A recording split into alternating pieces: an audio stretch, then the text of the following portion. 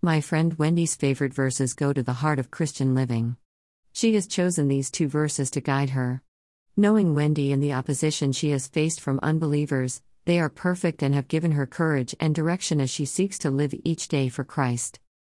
Ephesians 4:29 Let no corrupting talk come out of your mouths, but only such as is good for building up, as fits the occasion, that it may give grace to those who hear.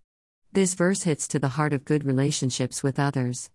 If we are to reflect Christ in all we say and do, Colossians 3:17 And whatever you do, in word or deed, do everything in the name of the Lord Jesus, giving thanks to God the Father through Him, then we need to be concerned about what we are saying.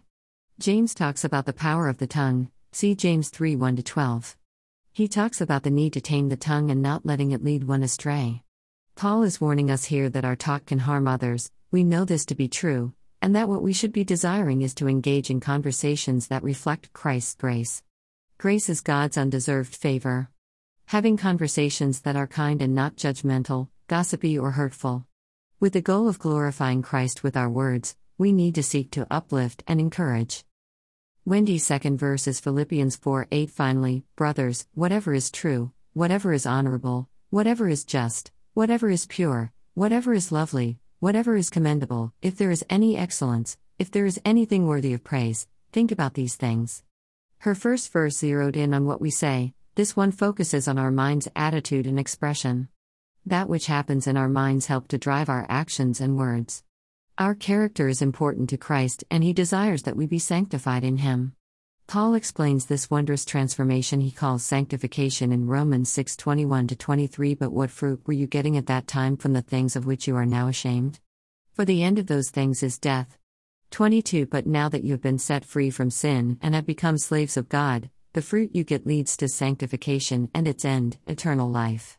23 For the wages of sin is death, but the free gift of God is eternal life in Christ Jesus our Lord.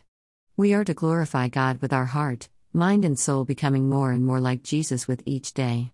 Let the truth of the character God desires sink into your heart and guide you as you ponder and meditate on Philippians 4:8. With both of these verses before us, Ephesians 4:29 and Philippians 4:8, we must recognize that without the indwelling power of Christ's Holy Spirit within us, we will not be able to live as He desires. It is God alone who empowers us and equips us to do His work and act worthy of His calling.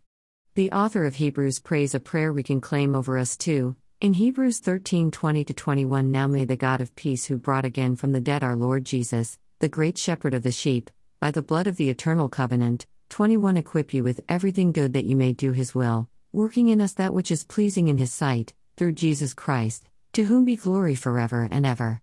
Amen. Thanks, Wendy, for reminding us of Christ's goals for our speech and conduct.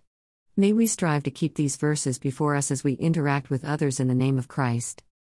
Linda.